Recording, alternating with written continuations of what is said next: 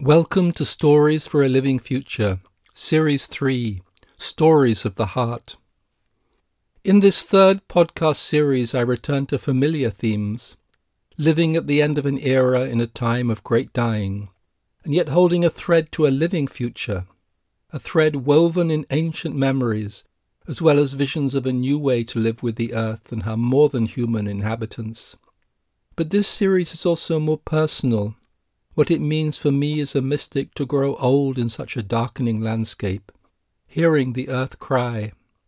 These are stories of the heart, words which belong to the depths of my soul as well as the empty places I have wandered, visions I have seen, the beauty and sorrow I have come to know, and always a return to what is simple, which sings with the beauty and wonder of our shared existence, the blue heron in the lagoon, feathers sometimes ruffled against the wind, the red-tailed falcon that came to sit on a branch outside my window, my love for the earth. Love and prayer. One of my favourite practices, or prayer, is to imagine placing the world within my heart and feel the love that infuses everything, every bird and butterfly, the trees and the ocean, the chipmunks that have just reappeared in the garden after their hibernation, the bleary-eyed child waiting for the school bus I pass on my morning walk. Everything, every dream, every cloud passing is infused with love, is an expression of love. Love is the source of all that exists, is all that exists. This primary mystical awareness is stamped into my soul and consciousness, following me throughout the day, and especially in the early hours of the morning, when prayer takes me, when the world of thoughts has faded away and the heart's presence is all that matters. Scientists may tell us that our universe began 13 billion years ago with the Big Bang, when from an infinitely hot and dense single-point matter came into existence. But mystics know a different truth, how from the unborn and undying emptiness, existence is constantly being created as a flow of light and love that then becomes physical form. And this love remains the foundation, the essence of everything, every particle and every star. It is the primary energy, power, presence within the created world. And it is our divine nature, always evolving and changing within our body and soul, even as it remains constant. In today's world we associate love with personal relationships. We seek for it in a lover, experience it through the tenderness of a mother's touch.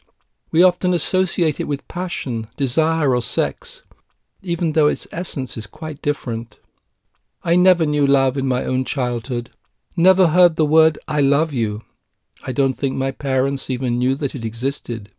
Instead, it was a cold, middle-class childhood of boarding school and cold bars, endless sports on muddy fields. But in my late teens, love came calling, singing out its name, drawing me deep within the heart. Love calls to us in many different ways. As Rumi says, "Sultan, saint, pickpocket, love has everyone by the ear, dragging us to God by secret ways." While most people seek for love in the tangle of human relationships, I first experienced love and the longing for love sitting at the feet of my teacher, a white-haired Russian woman who'd just come back from India where she had been trained by a Sufi master. In her small room beside the train tracks in North London, this invisible essence was present, tangible. This is what was awakened in me through the simple practice of sitting at the feet of my teacher and meditating on the heart, following the ancient Sufi tradition of divine love, the secret of secrets. Love speaks to our soul and to our body. Love includes all the senses, taste and touch, smell, sight and sound. Love, by its very nature, includes everything. It can be found anywhere, because it is everywhere. The mystic uncovers the simple secret, that in truth love flows through everything, sweet, tender, aching, knowing, as well as dark and passionate. And as this primal energy, this greatest power, awakens within us, within our heart, our soul, always it draws us deeper into its own mystery, into the secret of oneness, what the Sufis call the unity of being. My own journey took me from formlessness to form. As an intense young man when I first met my teacher, I only looked for love within the heart in deep meditation. But then I fell in love and was awakened to the beauty of a woman, to the feminine side of love and longing. I had been drawn into this mystery by the eyes of a woman and a longing in my heart. The tangle of her hair, the softness of her body, had taken and taught me what spiritual texts could not. Divine love is a spiritual and physical experience, and in a woman the two are united, body and soul. The Indian poet and princess Mirabai knew this secret. She was in love with Krishna, her dark lord, and she left her palace to dance before him in the jungle. She had experienced the soul's rapture with her dark lord, and speaks of the body's hidden treasures. O friend, understand, the body is like the ocean, rich with hidden treasures. Open your innermost chamber and light its lamp. Within the body are gardens, rare flowers, the inner music. Within the body a lake of bliss. On it the white soul swans take their joy. And in the body a vast market. Go there, trade. Sell yourself for a profit you can't spend. Mira says her Lord is beyond praising. Allow her to dwell near your feet.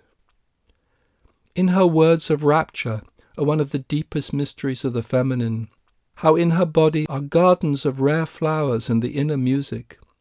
This is not just erotic imagery, but alludes to the secret of creation and the beauty and wonder that belong to this essential substance. Without this quality of the feminine there would be no joy. The magic of life would not be present. Colours and fragrance would fade into dull, grey days.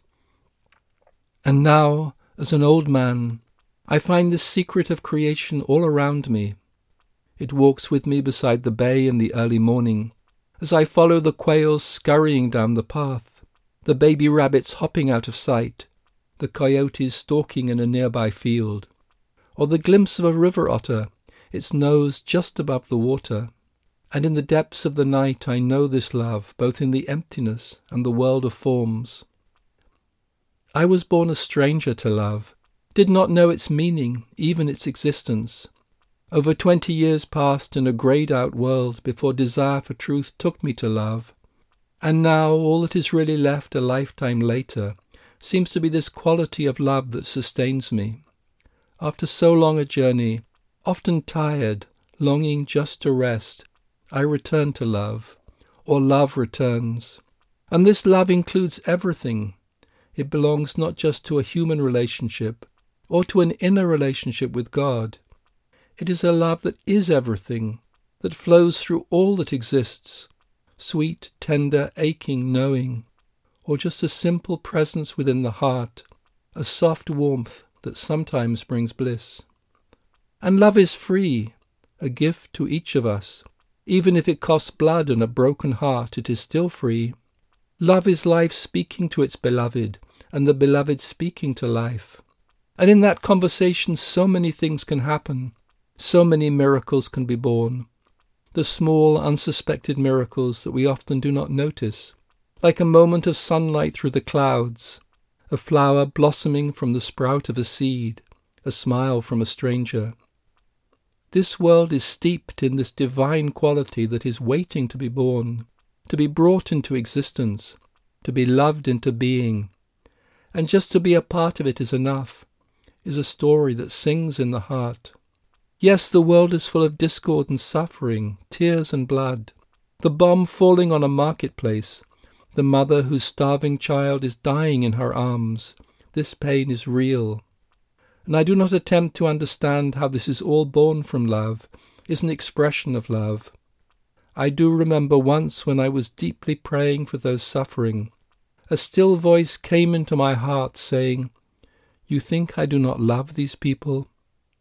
But how all suffering belongs to God and is also an expression of divine love is a mystery my mind cannot grasp, even if my heart has been taken to places where only this deeper oneness is real. And so, when I wake in the night and pray for the world, I am especially drawn to places of darkness and pain, to war and injustice, those fighting or demonstrating for freedom, those without food or shelter. And in my heart I also feel the earth being torn apart, species and wild beauty lost. Through it all the love remains, the one constant, the only true solace, the deeper knowing of our divine nature, that we are all born from love and will return to love. This journey has taken me from formlessness to form, to life's unending multiplicity, beautiful, numinous, and most ordinary, and then back into the infinite emptiness of the beyond. Love cries, and often my heart feels broken. I sense that love is really all we have to give, and the meaning behind every experience that touches the soul. Love is life's greatest gift, and our greatest gift back to life. And especially at this time, life, the earth, is calling out to be loved, to be held in the heart, so that this thread of love that is present throughout creation can support it in its crisis, so that a new story for humanity and the earth can begin to be woven into the fabric of existence. So again in the night, in the empty hours after midnight, traditionally known as the hour of God, or the night prayer, when prayers are especially powerful, I turn my attention to the earth and the heart, the flow of love that comes from the beyond into existence, knowing only that this is a mystery to which I belong, felt in the tender touch of a loved one, as well as the vast spaces where stars are born. This has been the Stories for a Living Future podcast with Llewellyn Vaughan Lee. Thank you for listening. For further information or to subscribe to this podcast, please visit our website, workingwithoneness.org.